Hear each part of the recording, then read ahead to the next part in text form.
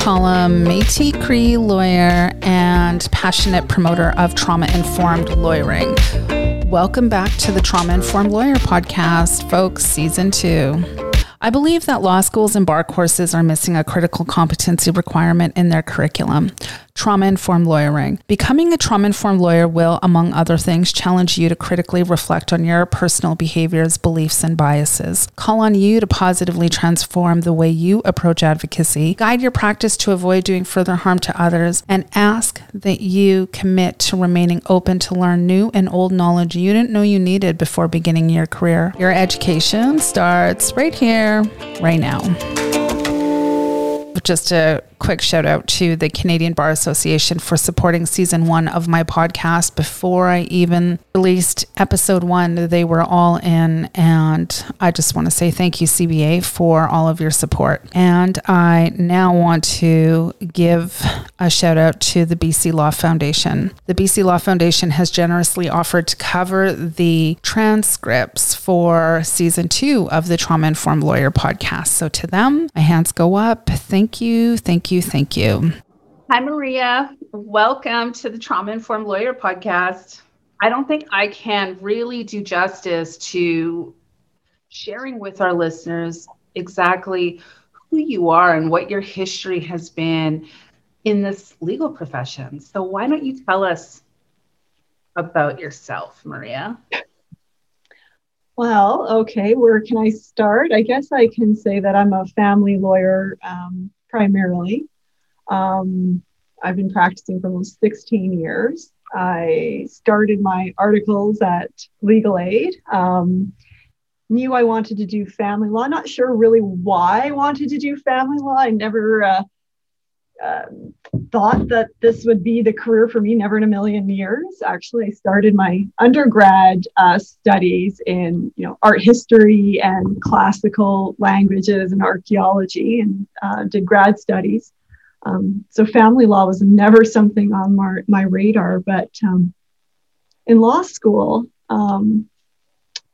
taking family law as a mandatory class at the time, I was really drawn to it. I was really drawn to the immediacy of it, the realness of it, the fact that the law impacts real people.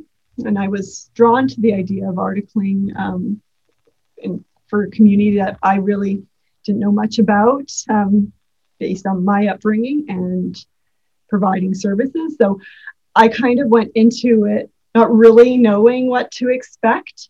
I definitely knew that I didn't want to be a solicitor or do that kind of work, which I find really funny because I was terrified of public speaking. The idea of being in court terrified me to no end. And any of the projects we had to do in law school, like any moot, it caused me such anxiety.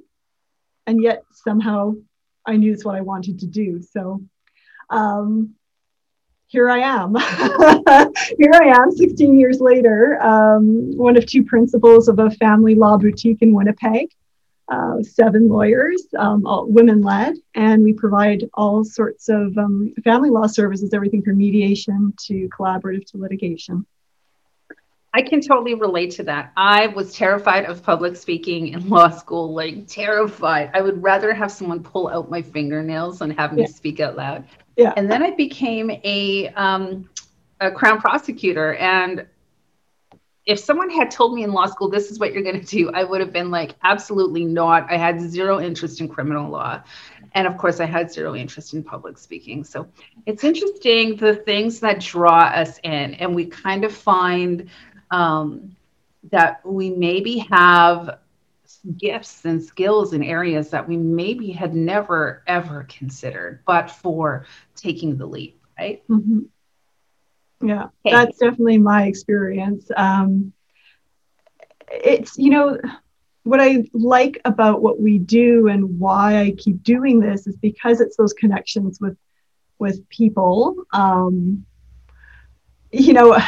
Lots of, I think, young lawyers would say, "Oh, I'd like to help people," and I think about that a lot, and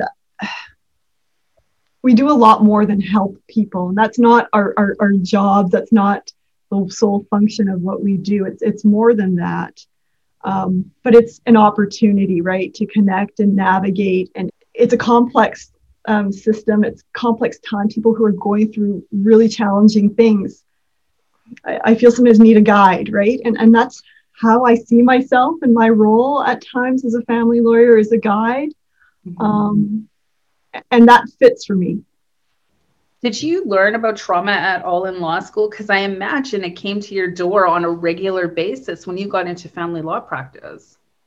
I'm thinking back and I'm stalling because I'd like to think that we were prepared for something, and I want to give credit where it's due.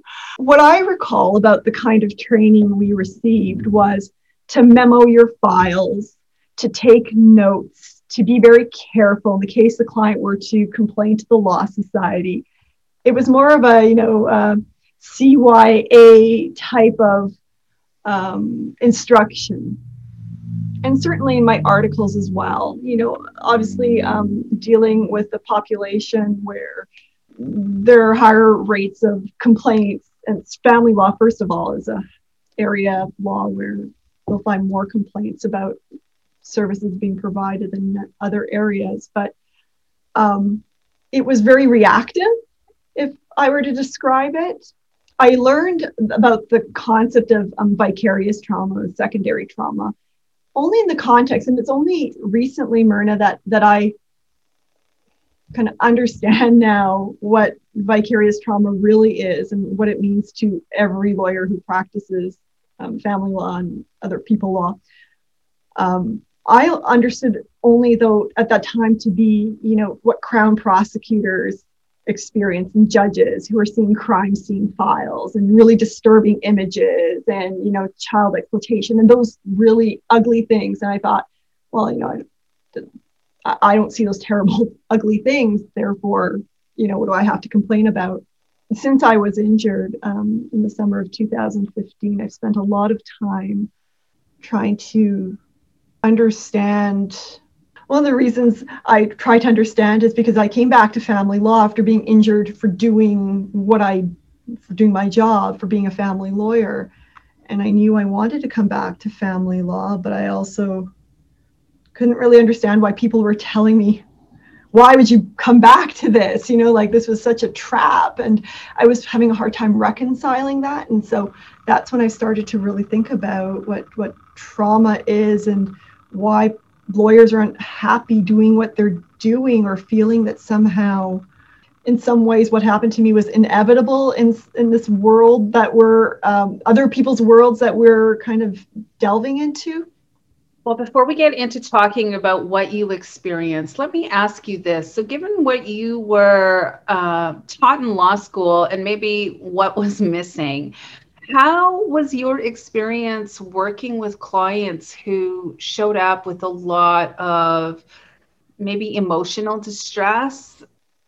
You said earlier something about, family law being really emotional. And that's what I hear. All, practitioners, I could never do that because it's so emotional. And, emotion's bad, right? And that's what's really interesting in a way that we equate emotion with bad.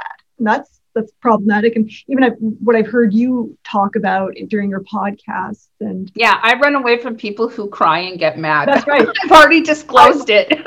Yeah, no, I remember you saying that. And I think that, it's a challenging thing because we all respond to emotion very differently. But I also think that not every client presents emotionally. I mean, I think those are the easy ones, right? I think that you're really visibly upset about something. So let's just deal with that. Let's talk.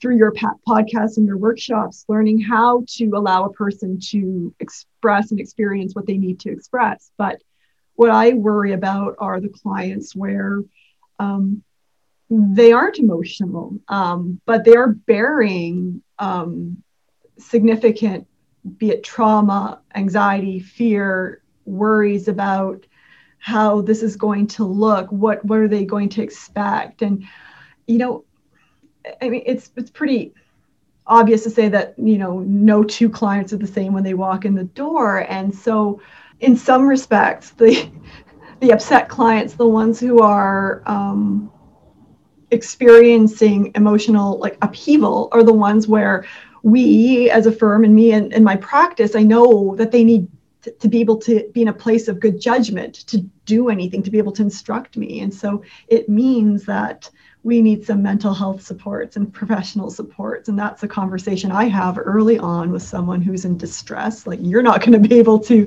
instruct me. You're going to have to be coming at this from a place where you're confident in the decision and you feel empowered when we're going to negotiate. So when people come to me in a heightened state of emotion, well, first of all, we unpack and figure out what kind of supports they need, whether it's family, friends, or professional supports.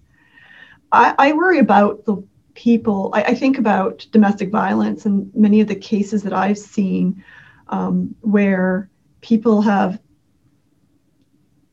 experienced domestic violence in their relationships so continuously and chronically that they're so numb to it and they don't complain. They don't even want to address it because it's such a reality for them. I remember a client in particular who, like, the facts were atrocious. She went to obtain a protection order by herself and was denied. Reading her transcript, she was just very matter of fact. She wasn't emotional. She was kind of underplaying it, and it wasn't convincing. And yet it was such a dangerous situation. We were able then to get her the protection she needed, but it took our advocacy and us to be able to translate her experience to get her the protection she needed. So I worry a lot about the people who are presenting, who are experiencing trauma, and through your work, how it's expressed in different places. They can be difficult on certain things, but it could be because there's underlying things, and I'm finding those are the more challenging cases to assess and to plan for.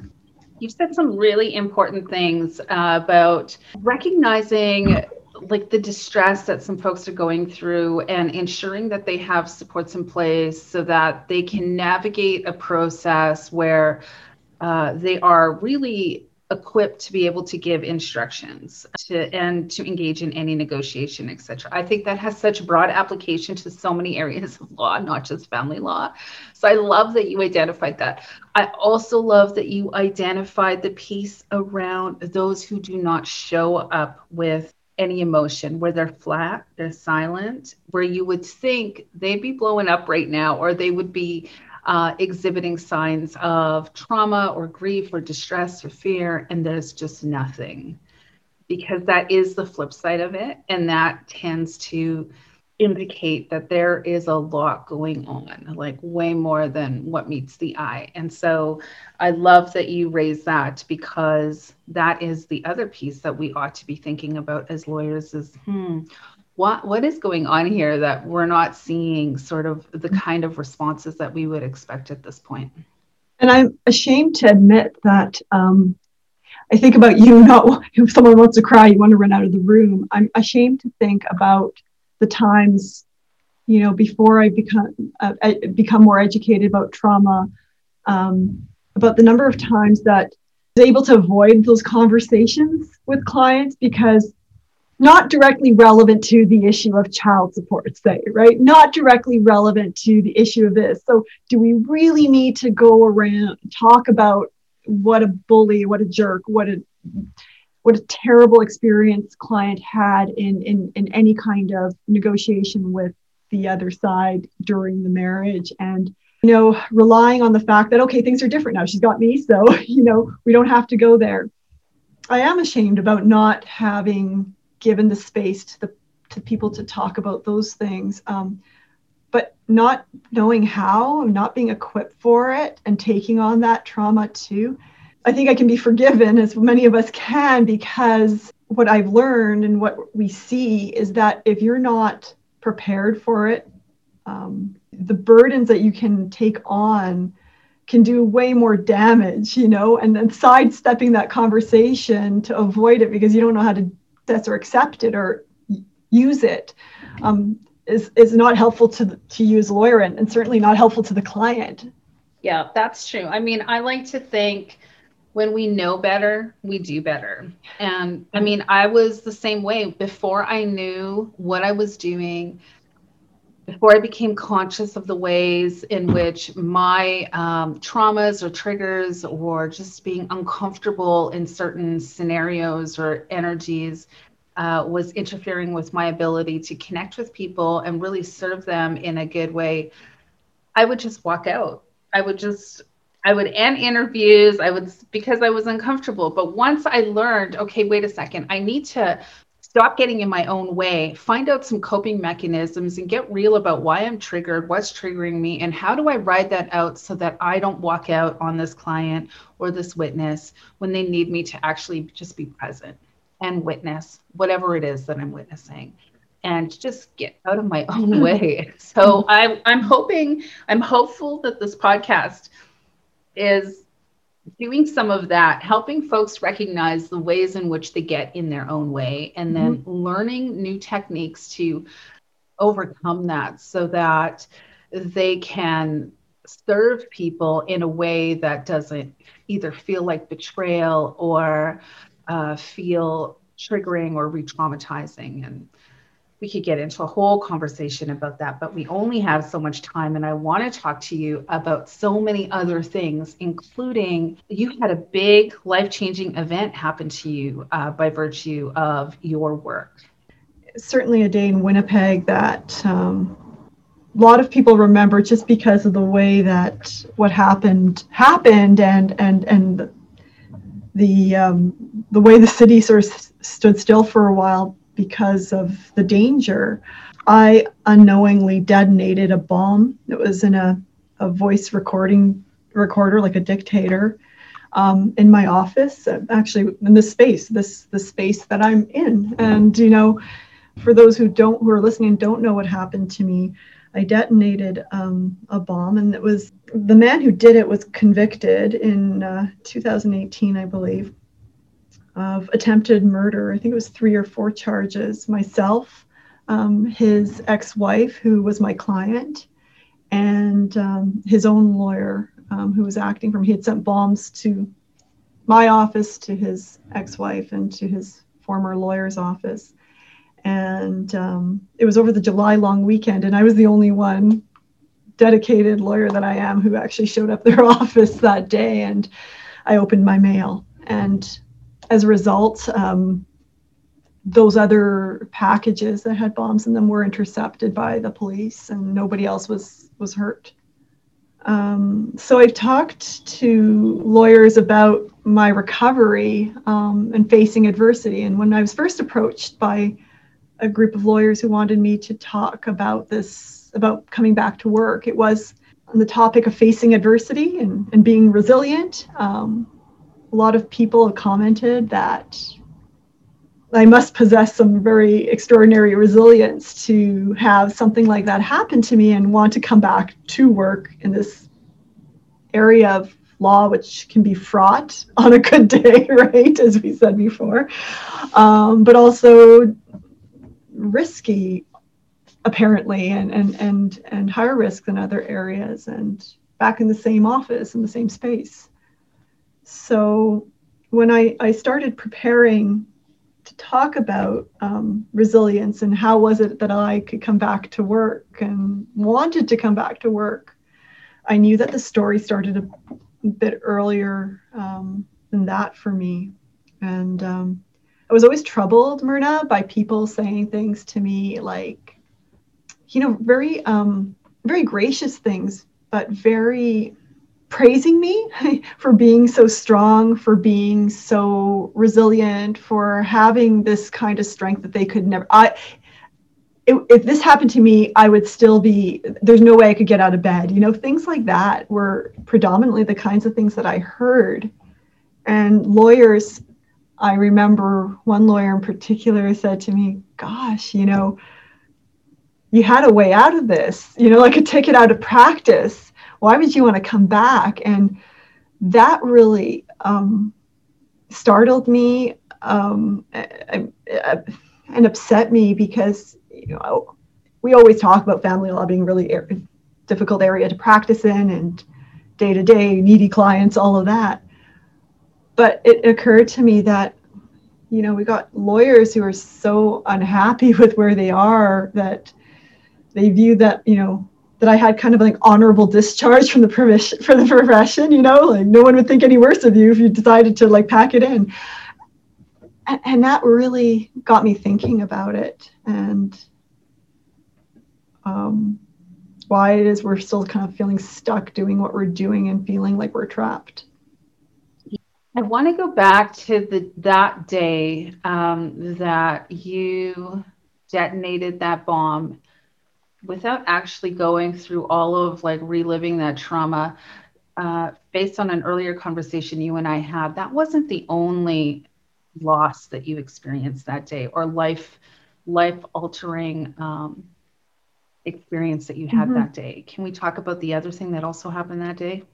Yeah. So when I was asked to talk about my recovery and facing adversity, I knew that I couldn't tell the story of what happened and why I could come back without, first of all, just like figuring out like, so what makes me different if I am different, if I believe these people who said to me I couldn't do what you're doing. So what is it that I was doing, or what is it about me? I'm very ordinary. I'm really no one quite. I'm terrified of public speaking, as we established already.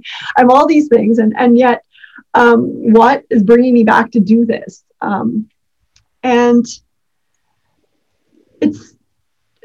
I realized that I had, for at least a year and some before I was injured, embarked on a journey of needing to understand what was going on for me in my profession, what was happening to family lawyers. And it was a result of a real personal experience I'll describe for you, because I have spoken about it and I have permission to share about it.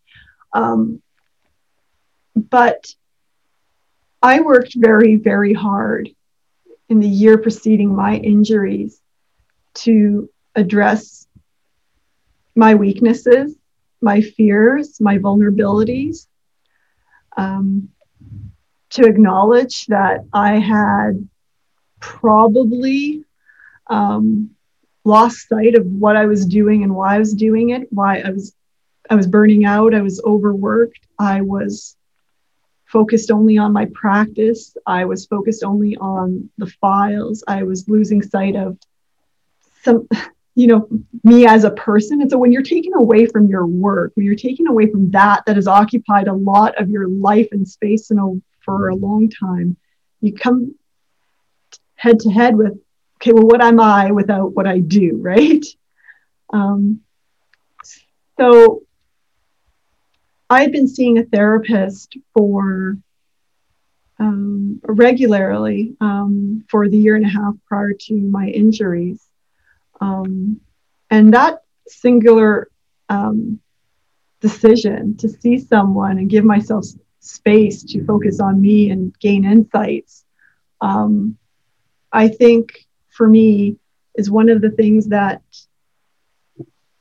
prepared me for what happened and how I was able to survive in a very real way.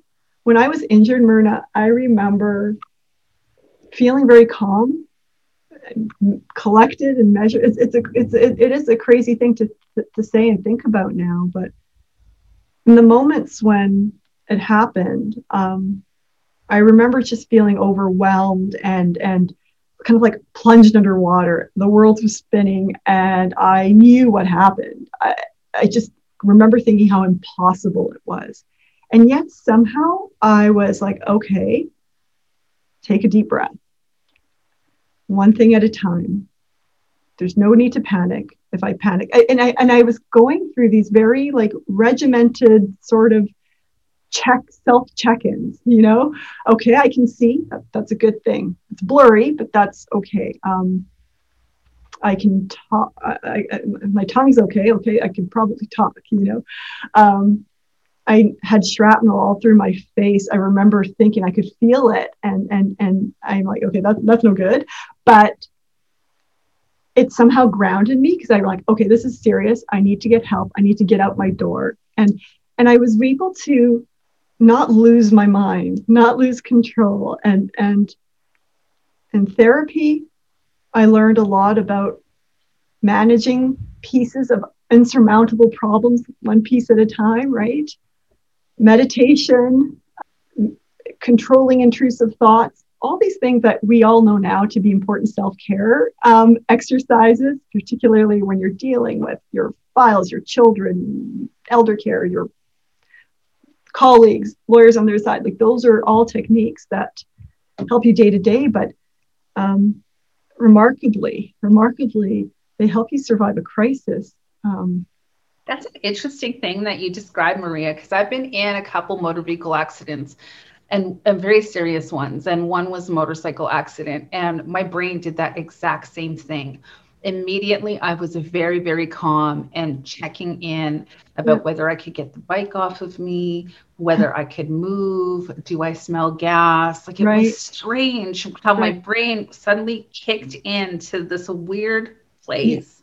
And isn't it that the most empowering thing, to think that you can trust yourself to keep it together, and the people who say to me, I would never, but like it seems, and when you hear about things that happen to other people, so unbelievable, right? And so challenging, but you have the strength, right? And your mind and your body kicks in to protect yourself. And knowing that I kicked in and I was there for me when I needed me, is an extremely important thing that I've learned in terms of anything that I face going forward. Anything that causes me anxiety or fear or anything that might not be completely in my control, and feeling that I can trust myself to take care of myself is really quite an important lesson from it.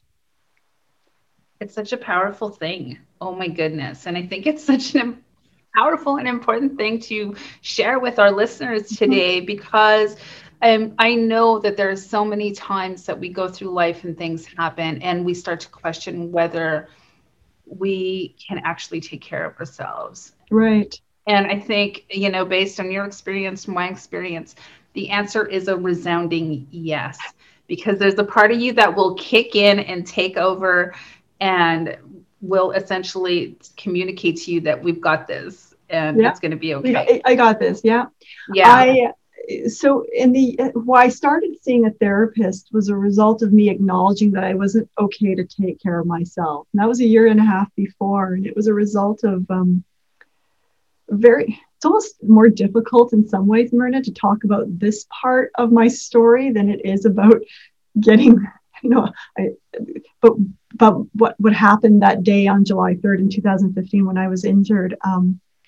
It was another bomb. I've described it as, the first of two bombs that I've survived. And that day that I came to the office on July 3rd, 2015 was the day that publicly, it was in the newspapers that morning, that my partner had been disbarred by the Law Society of Manitoba after a 30-year career in law, a partner at his firm, former president of the NBA and CBA. And I say all these things to emphasize as someone who's giving back to his community, who was a leader in the community, who it turns out was struggling in the practice of law for reasons that weren't related to competence, and being a good trial lawyer or not. It related to the burdens of practice and the burdens of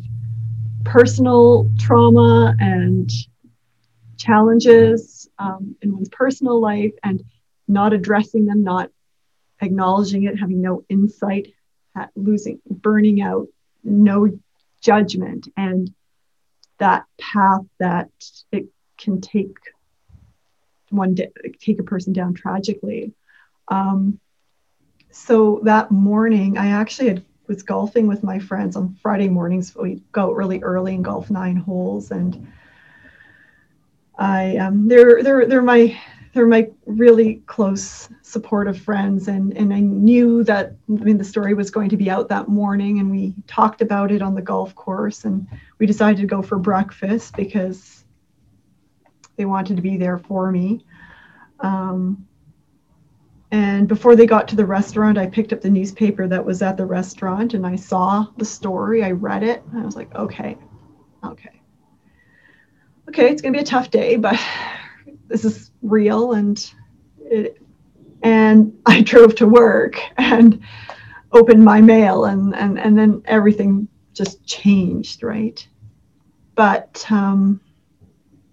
I talk about my partner and I both being two people in recovery when I was injured, because that was the end of the story for him. But the year and a half before that, actually it was, I guess, 2 years now, so the dates sort of get a bit foggy, but he had been suspended from practice when, and I remember, Myrna, like I remember when it happened. I remember us driving to work, and he pulled the car over and he says, I have something to show you. And it was a letter from the Law Society, and it was we're having a show cause hearing. You have to attend. And, I think about that day a lot. I think about the months that had gone by of his, struggling with these issues that were going to catch up with him. They always do. And yet he couldn't until we were actually physically on the road and getting close to our destination. He still couldn't talk about it with me. Never mind a peer support group or, here we are, seasoned lawyers who send people for therapy and psychological counseling all the time. And yet, and when we talked before about identity, I think for me, one of the things that's the biggest barrier that we have as lawyers is this ego that we have, that we're being fed as law students. And, also this idea, this lawyer personality, that we actually do very well as lawyers because of our ego and our strong ego. And yet it can be so damaging when it's, when you can't ask for help, or you don't recognize that you need help, or that you just feel that you have to solve it all yourself, or that you figure a way out of it.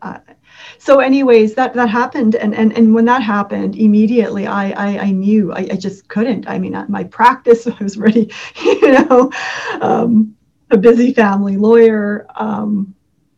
This is a person going through a crisis. He needed intervention immediately. He was in a really bad place. And I just said, I cannot support myself, support him, support our family,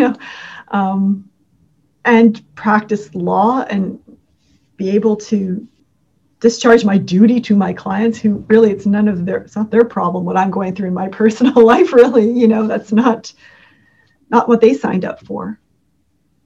And that started for me a real awakening to the idea that there's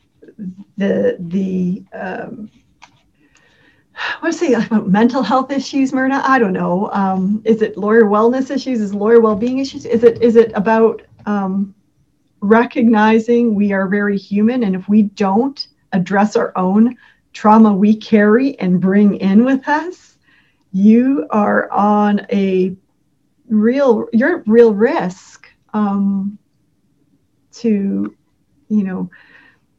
mess up your clients' lives and files and do such damage, in my partner's case, irreparably.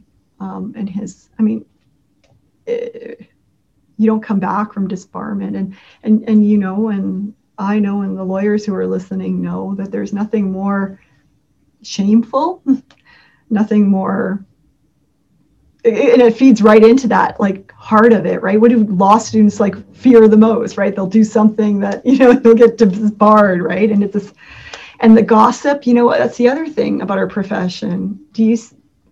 My experience is that we're very judgmental of each other, And I think judgment often comes from a place where you have a lot of issues with your own self-confidence, but we talk about each other, we gossip about others as a sort of defense mechanism, I think, and this weird way of, sort of not wanting to avoid the issue that there are weaknesses and that sometimes people we know can run aground. And those are the challenging ones, from what I've seen. And I know that law societies are doing more for lawyer mental health and well-being now than they have before, is that it's, not these bad apple criminal type lawyers who are, putting their hands in the cookie jar. It's lawyers who are struggling with their own financial matters, their personal lives, mental health issues, addictions. Those are all areas that are just symptoms of not having integrity, a kind of holistic integrity, and wholeness. That is a lot to be experiencing in one day. That's a lifetime of loss and lessons and pain and trauma. Like, that's just, wow. Yeah. I mean, I didn't know it then, really, right? I didn't know it. But if anybody thinks that somehow I was born resilient or that I was some kind of special person who, they're wrong. I've worked very hard. I've had very humbling experiences in therapy and making space for myself and doing the work and gaining the insights about who I am and what my personality is and what works for me, what's not working for me. And I feel I'm a better lawyer now. I think I'm a better person now, having gone through all these things in a strange way. And there are many silver linings. Certainly my partner, he's healthier now in so many ways, physically even, emotionally than he was before, than I'd ever seen him before. And I didn't even appreciate how burdened he was. And I didn't appreciate that he was being so affected by the work he was doing. But, you're this person with this profile, self-created or not, whatever, you get stuck in the place that you are. And if you don't have insight about yourself or you're not challenged about yourself and your life, before you know it, the workload doesn't stop, right? We get so pulled into so this is this conversation too around boundaries, right? We get kind of pulled into other people's conflicts, and as family lawyers, avoiding your own issues, you can be the knight in shining armor for somebody else, right? And take them on and avoid having to deal with those uncomfortable things that are in our own lives. Think about what my partner, what happened to him. I think that, and to anyone who makes decisions that are poor judgments and things that you regret and wish you could do over, I think that we would never define a person on their worst moment. We know it's wrong and it's not accurate, right? But I think similarly that we should never define a person when they're at their best moment too, right? And I think about people who think that, these people who ask me, you're so resilient, and I share the story about our dark moments, about our life, because it's too easy to think, oh, here's Maria, who's this example of resilience and a woman who's got her shit together and got through these really challenging times. Because I don't want someone to think that I can be defined by, because coming back to work and wanting to get back to my life. Much less would I want anyone to ever think that they could define someone based on their worst day in their life, right? Totally. I mean, there's so many things I want to talk to you about. Like when you told me earlier, based on the phone call that we had, I think last December, and you said that one of the things that you heard when you had decided to come back to practice was some folks saying, why would you do that? You've got your ticket, like your honorable discharge, whatever it is. Yeah. And I was really surprised that was the response when you made the decision that you were coming back. And I think it goes to so much of how people are maybe unsatisfied or not doing well or struggling in all kinds of ways in this profession, if that's their view, that getting out is kind of the golden ticket that we're all striving for. And I think that if any listeners are in that space, they maybe need to think about why that is. Why, like, when did they become of that view, and why might they be of that view,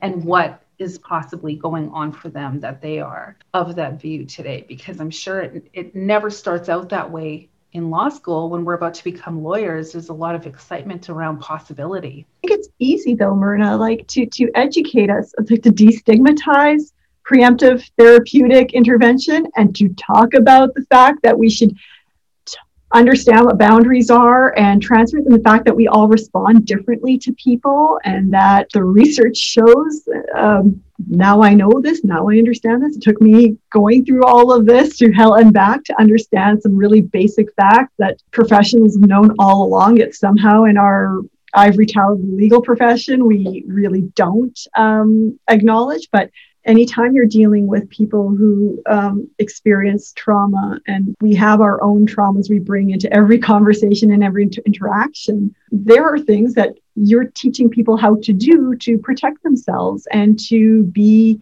better listeners for the clients, but also to ensure that we don't fall to pieces when our shell, our integrity is bumped too many times, right? That we can maintain that sense of wholeness. And it's not that hard. It just involves having maybe some help.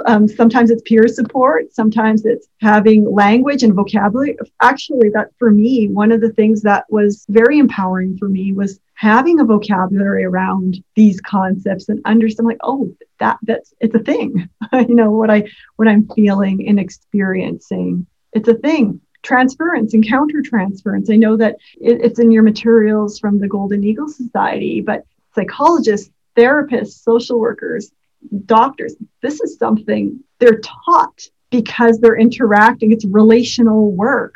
Why on earth are we putting young lawyers in harm's way, not knowing their backgrounds, and certainly like with more diverse backgrounds coming into legal practice too now?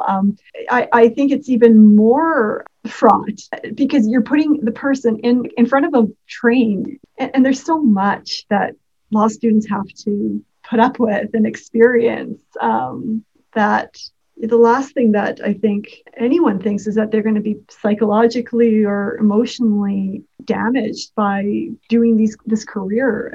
And I say it was easy in the sense that it's just education, and it's providing resources and access to resources and a language for people to talk about this. And I think by you talking about it, by me talking about this and being vulnerable about it, I want people to know that most lawyers are like me. We can have these conversations and we can speak about these things once you start the conversation. I'm a believer in possibility, and I think that where we create space for these conversations, like, the possibilities now become limitless. And I mean, there's so many things I want to ask you about, Maria, but we only have so much time for this podcast episode. I mean, like, some of the things that come to mind were like all of the training and adaptive coping mechanisms and processes that you had to put in place to come back to the practice. Not only coming back to the practice after having lost one of your hands through this act of violence, but also coming back to the practice without your partner being part of the profession. There's so much that you had to do to prepare yourself for your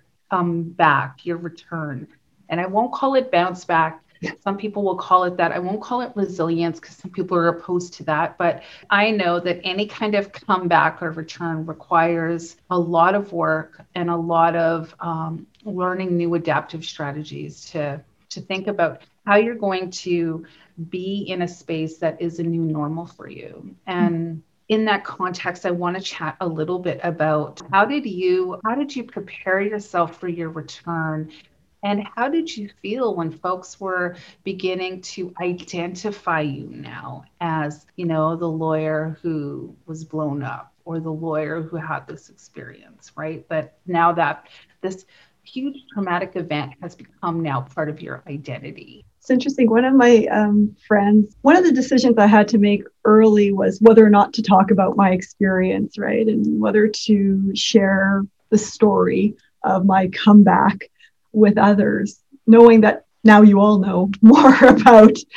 the recovery and return to work than I think people might have understood at first. And I know that some people struggle with, the idea of being re-traumatized by these things and experiencing it. And I didn't find that was true for me. I think it's because, again, I was very protective of myself and had professional supports. And in the time that I was away from work about a year, and then about 6 months afterwards, starting back part-time. I found that when I was starting to speak about this and write these things down, and each time that I would come back to tell the story, I found it hugely like a milestone for me. It was almost I don't journal, but it was a way of journaling my progress in some way. Part of my being back and recovering has been to take on this role of advocating for mental health awareness within the legal profession, using myself as an example of someone who was able to survive and hopefully thrive from what might be like the most extraordinary and unlikely event, right? That one could. But I talk about oftentimes with lawyers is that it's not foreseeable that we are all going to experience something that you talk about big T, small t traumas, Myrna, but loss of a loved one, end of a relationship, end of a career, elder care,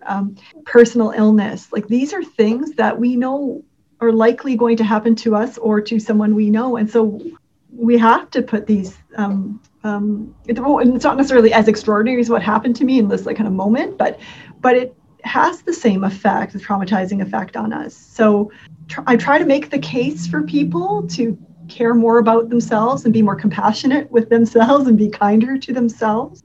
I think your question was about, though, my identity coming back as a person has had this happen to them. And, people have asked me, well, do I feel like I'm treated differently or people treat me differently?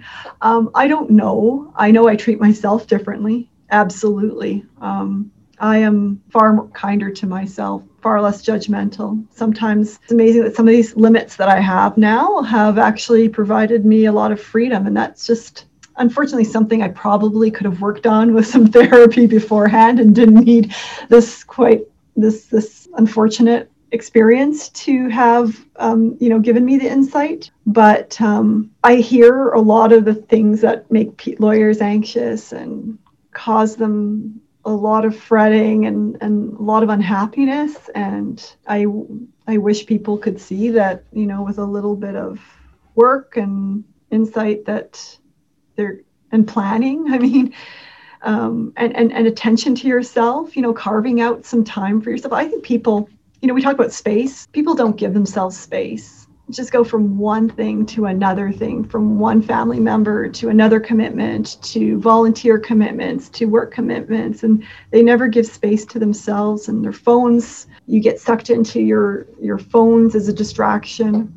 Being truly alone is a very challenging thing to do, but we're going to have to be alone. Like I was alone in those moments before, the ambulance came, and I knew there was a moment where I realized I was bleeding. And it occurred to me, like, cause I was bleeding from my neck, and I told you I felt I had got it, right? And I remember thinking, there's a chance that I might bleed to death. And it dawned on me at that moment that this might be the last moment. And I realized how alone I was. And I don't mean it alone in a terrible, scary way, but I felt alone, and I don't know if I was ready. I can't remember. I just remember understanding that it's important now to feel, to know what being alone is and to feel comfortable with being alone. And for me, I think this overburdened people time. And fear, it's frightening to be alone with your thoughts and to have to make decisions about your life and so on and so forth. And I think that's why people avoid it, to be honest. And it's come up a lot in COVID, actually. We've had some webinars and meetings with, especially women lawyers, and some people are feeling like, thank God, I've got all this time all of a sudden, all these meetings got canceled and finally I've got time. And some people who feel like they don't know who they are because without those things, they've got no identity, right? So I think we got to get better at creating some space, because if you're not the lawyer, if you're not mom, if you're not sister or grandma, you got to know who you are. And if you don't know who you are, you're going to get drawn into places where you're going to lose your boundaries with others, and you don't have boundaries because you don't need to protect anything. I don't know, Myrna, I'm sorry. Like, I could probably go. That's okay. Well, then going back to that whole piece about like who you are, identity. How do you feel about being known, as the lawyer who was blown up? Like, is that a part of your identity that you have now adopted?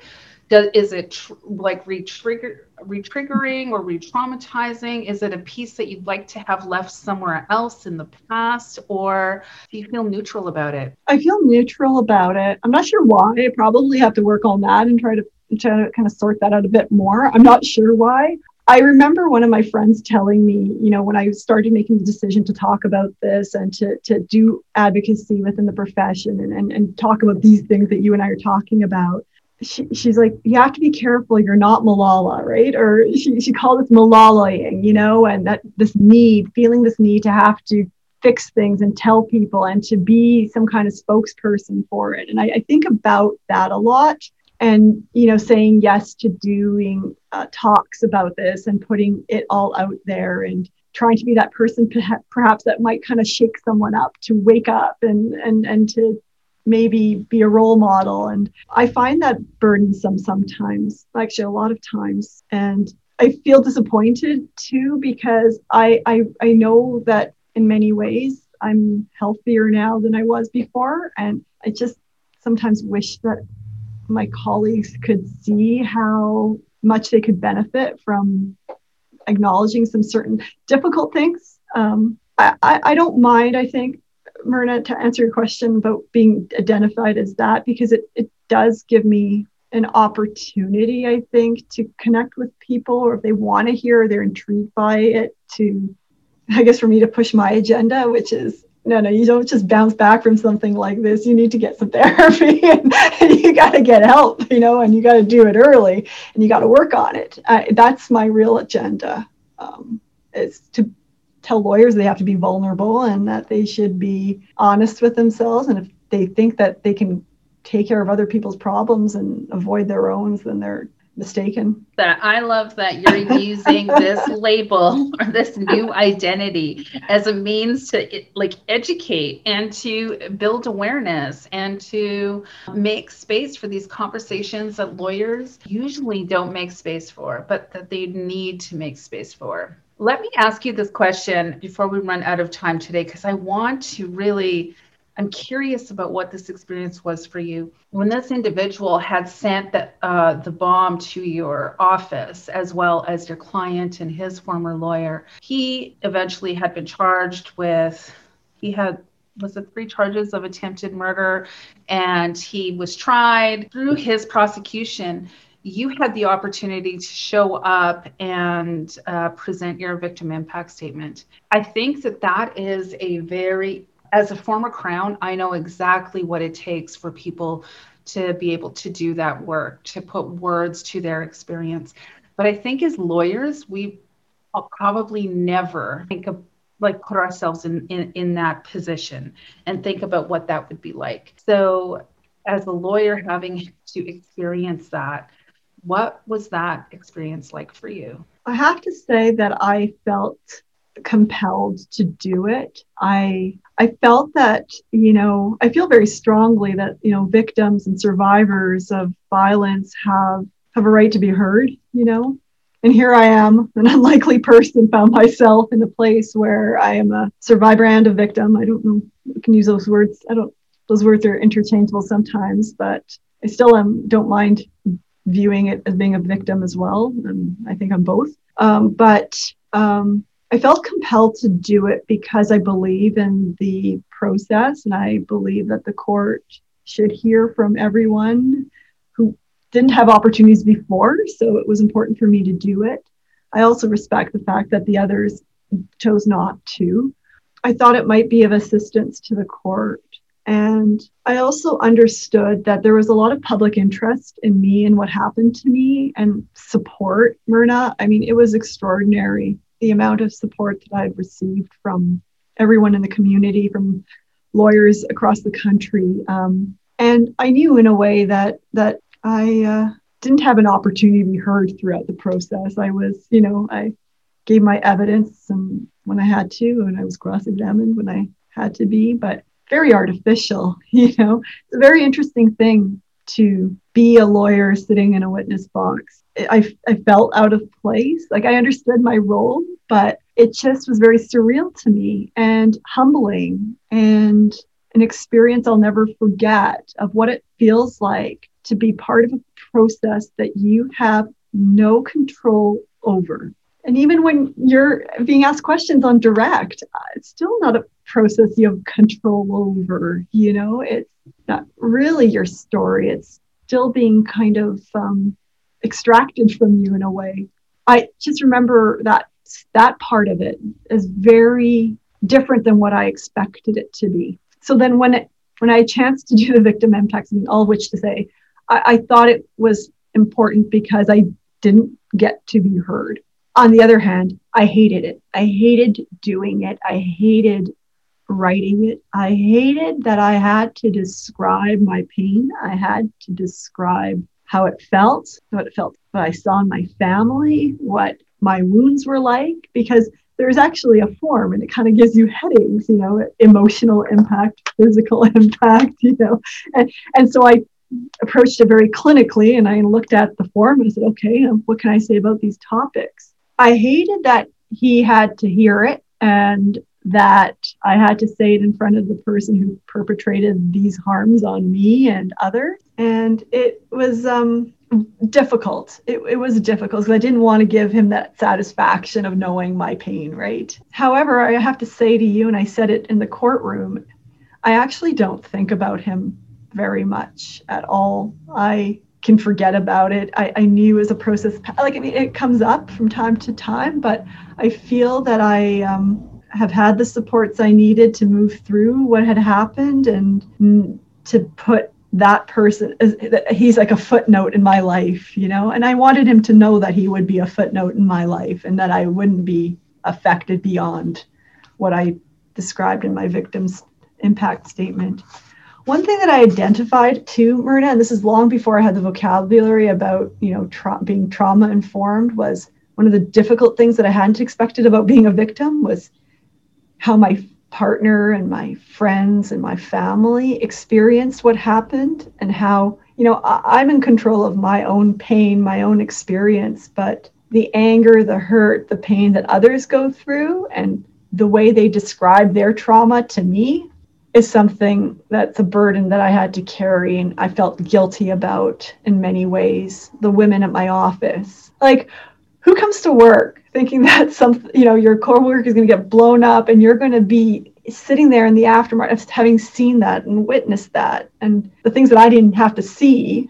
And that was something that I talked about in my victim impact statement, because it's bad enough being a victim, but to have to carry all the rest of it with you is something I thought the court should know about too, that there's more than one victim when something like this happens. It's really powerful because I've heard the same things stated time and time again, particularly when I've talked to victims of sexual violence, where there were witnesses to the act of sexual violence, and how sometimes it was the witnesses who could not get past the trauma of what they witnessed.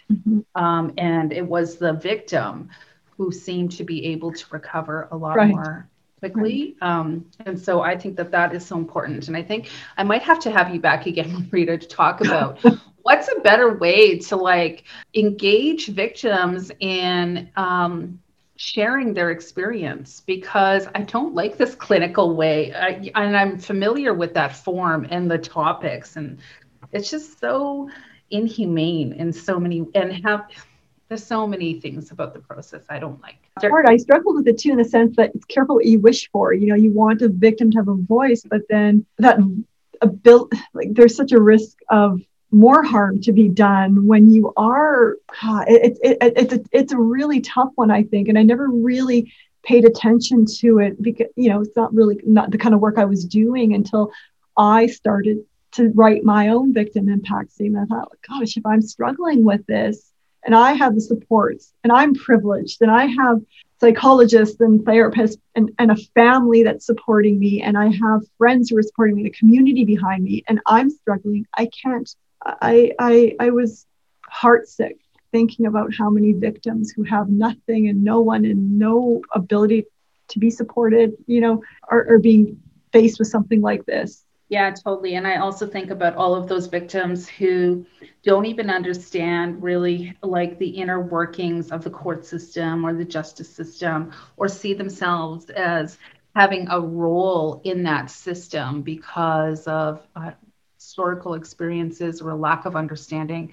Yeah, there's so many things that I have issues with, and maybe one by one I'll be able to start addressing those things and saying, here's a better way, and here's something we need to know. And yeah, you're right, like the whole victim impact statement process can really serve to re-victimize people in so many ways. And who is it for, really? Who is that process for? Yeah. Anyway, I have lots of thoughts, but I want to close our conversation talking about like how you and I met. I came in to do a short little presentation for, I think it was the Manitoba Law Society, and there were members of the Manitoba Bar. After I did this little thing, me and my grandson River, on trauma-informed lawyering, you called me. We had this awesome conversation, and now you've had me come back to do a similar presentation for the Young Lawyers section. It got me thinking about how involved and active, I guess, you must have become in certain conversations. And let's talk about the work you're doing around that with lawyers and younger lawyers, and why.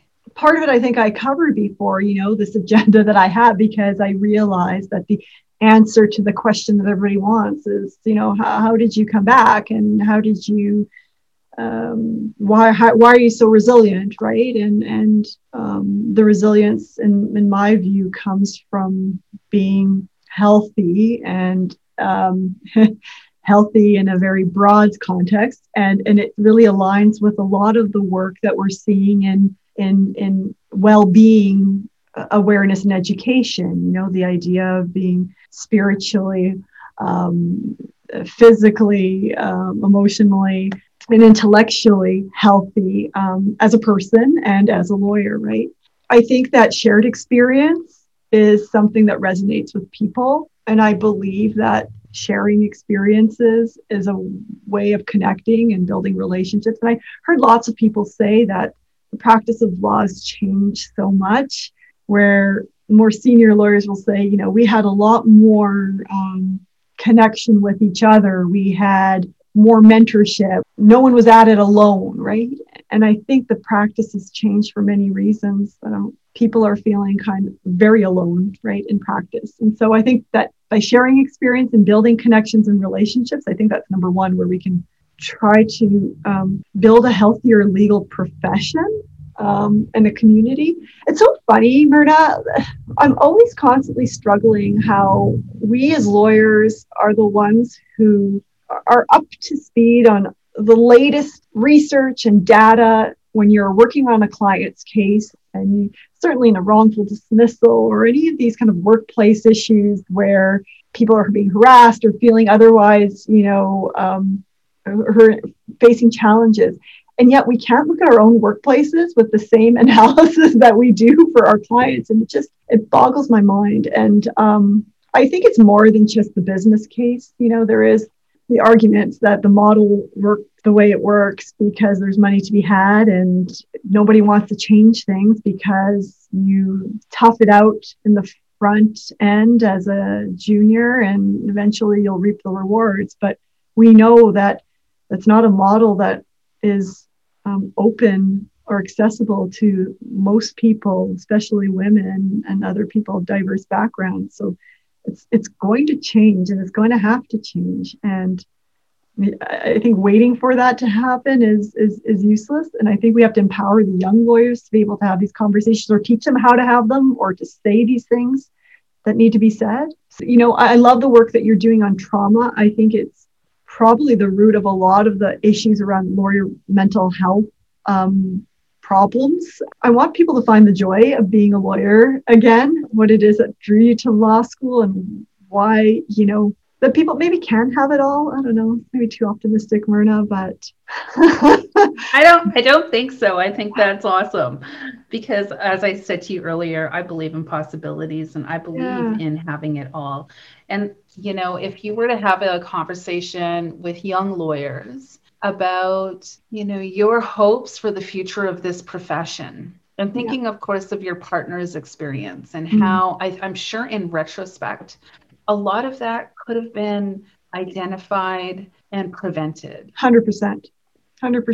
The taboo of not talking about a colleague who's struggling, the red flags that I saw, that I now know were red flags. And I'm not blaming only myself. I mean, there are so many others. We talk about how you talk about these things. One topic that came up when we did with the Bar Association is we did a CPD on suicide prevention and how not to be a bystander, right? I mean, that's a very challenging, difficult topic for a lot of us, but we all know that the legal profession, we're the highest risk for lawyers to die by suicide than any other profession. And not being a bystander and not being equipped with the language and the understanding of this emotional first aid that we should have to speak to our colleagues when we are seeing flags. I think applying some of that to just day-to-day checking in with our colleagues and people we work with within our firms, I think there's a responsibility of within the firms and legal organizations. I'm not just going to limit it to firms, but to ensure that, mental health is not just doing a lunchtime yoga class, or doing a birthday party or something for someone, like that we are looking at it as a competence issue, Myrna, and that's a lot of it. Your work is highlighting that, and I believe that to be a competent lawyer, you have to be a healthy lawyer, and it may be recognizing, the way trauma acts on you and your clients, but it's also, I think, even and broader than that, as the work is demanding, right? It is demanding, and it takes up so much of us. It often will overtake us, and I think that's where people start to find themselves at risk. Part of it, I think, is having peer support and a peer group, and that's where I think peer support is more preventative, though, than I think it is a response to people who are potentially moving into areas where they're engaging in riskier behaviors. I think once you get past a certain point, you need intervention from professionals. But I think a peer support is a good place to start, destigmatizing, normalizing, conversations, putting this type of work that you're doing in a curriculum early on is necessary. I think it's necessary to educate, though, the leaders of organizations. What's the point of having, a lunchtime yoga class or a wellness room if the leaders aren't going to do it? Or it's probably more damaging, actually, in hindsight. So you'd asked me about what I'm doing. And so part of it is conversations, whether it's on a small level, doing some CPDs with the MBA, the wellness liaison with the CBA wellness subcommittee. I'm also on a committee with the Law Society of Manitoba right now. The president has struck a special committee to look at lawyer well-being. And that's where I want to go. I think, though, whenever you want to affect some change, we can talk and we can have conversations on this level as much as we want with like-minded people who join my CPD that I organize, right? But I think it's incumbent on our regulators, our educators, the ones who are like the law schools, even the court. And that's that's maybe something we can come back to if we have some time. But the court, the law school, and the law societies, let's just say the bar association, we're sold. Like we're doing this work on the bar level. We are recognizing that we want to be healthier, happier lawyers. But I think that our regulators need to do more to recognize these competency issues and provide the supports and destigmatize, both in like the complaints and discipline process, but doing preemptive work with organizations, with lawyers, and with the public. I understand and I accept that the mandate of our law societies are to protect the public, but the public's well served with a healthy membership of lawyers who can practice in a way that's safe. And so by supporting lawyers, you're going to protect the public. And I think more has to be done there, because the Law Society has the power to create change amongst organizations that might be slow to voluntarily do those things themselves. So that's why I'm thrilled that you're going to be doing work with the Law Society to do some training. I'm thrilled that they are looking to put lawyer well-being, on the agenda with this committee. I do think, though, that like-minded people like us can be supportive and do the peer work that needs to be done, but systematically and institutionally, there are ways that will work much quicker and better than I think I can do by being, the MBA wellness rep. Mm-hmm. I'm just a person, right? I'm not an expert. I just know from my own experience and from the education I've received and the awareness that I've had that all this is here for us to access, and the data is there, and the other, work is being done all over the place, not just, in Canada, on these issues. I'm no expert either. I just share what I've learned, and the mistakes that I made that I've learned from. I just share it through the podcast and other means in the hopes that it's going to help someone think about how they engage, how they avoid, how they cope, how they adapt, how they overcome, and how we need to make space for more of these conversations. And I think what you said about making mistakes is huge. I think that we have to start talking about making mistakes, because I think that's the greatest fear that every student leaves, who gets called to the bar, once getting out into the workplace and to practice. What if I make a mistake? They're terrified of making a mistake and already traumatized by making a mistake without having made a mistake, and they're going to make mistakes, right? And we are human and we make mistakes. Everyone makes mistakes, and the standard that we hold ourselves to and how we view ourselves is something that we do have to have more conversations around. There's not enough representation of the reality of who we are as players in this profession.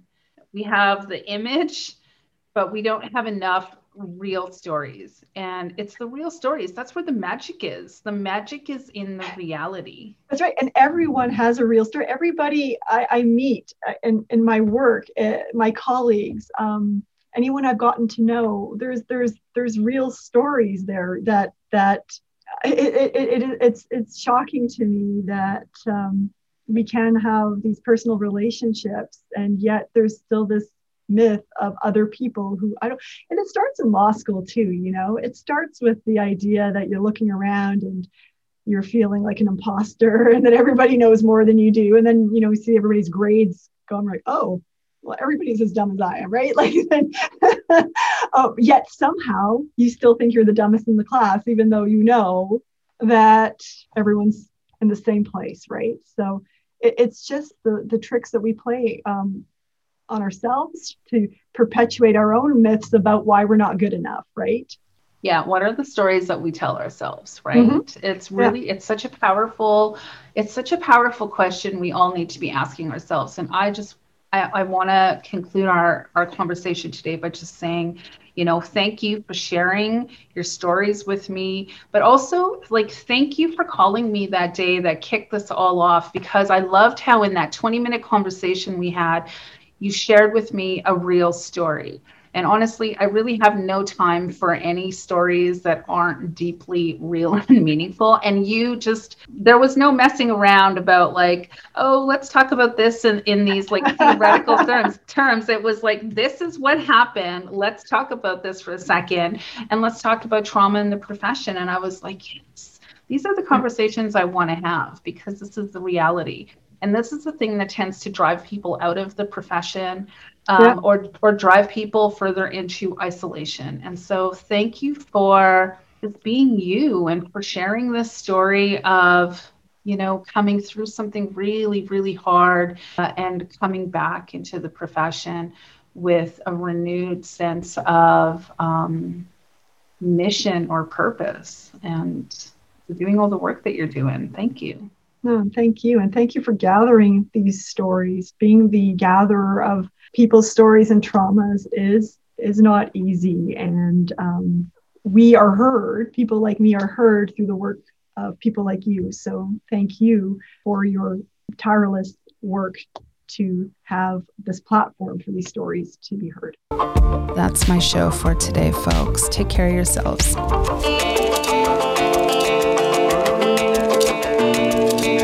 This episode was recorded on the traditional, ancestral, unceded territories of the Squamish people. This larger territory is shared between the Squamish, Tsleil-Waututh, and Musqueam people.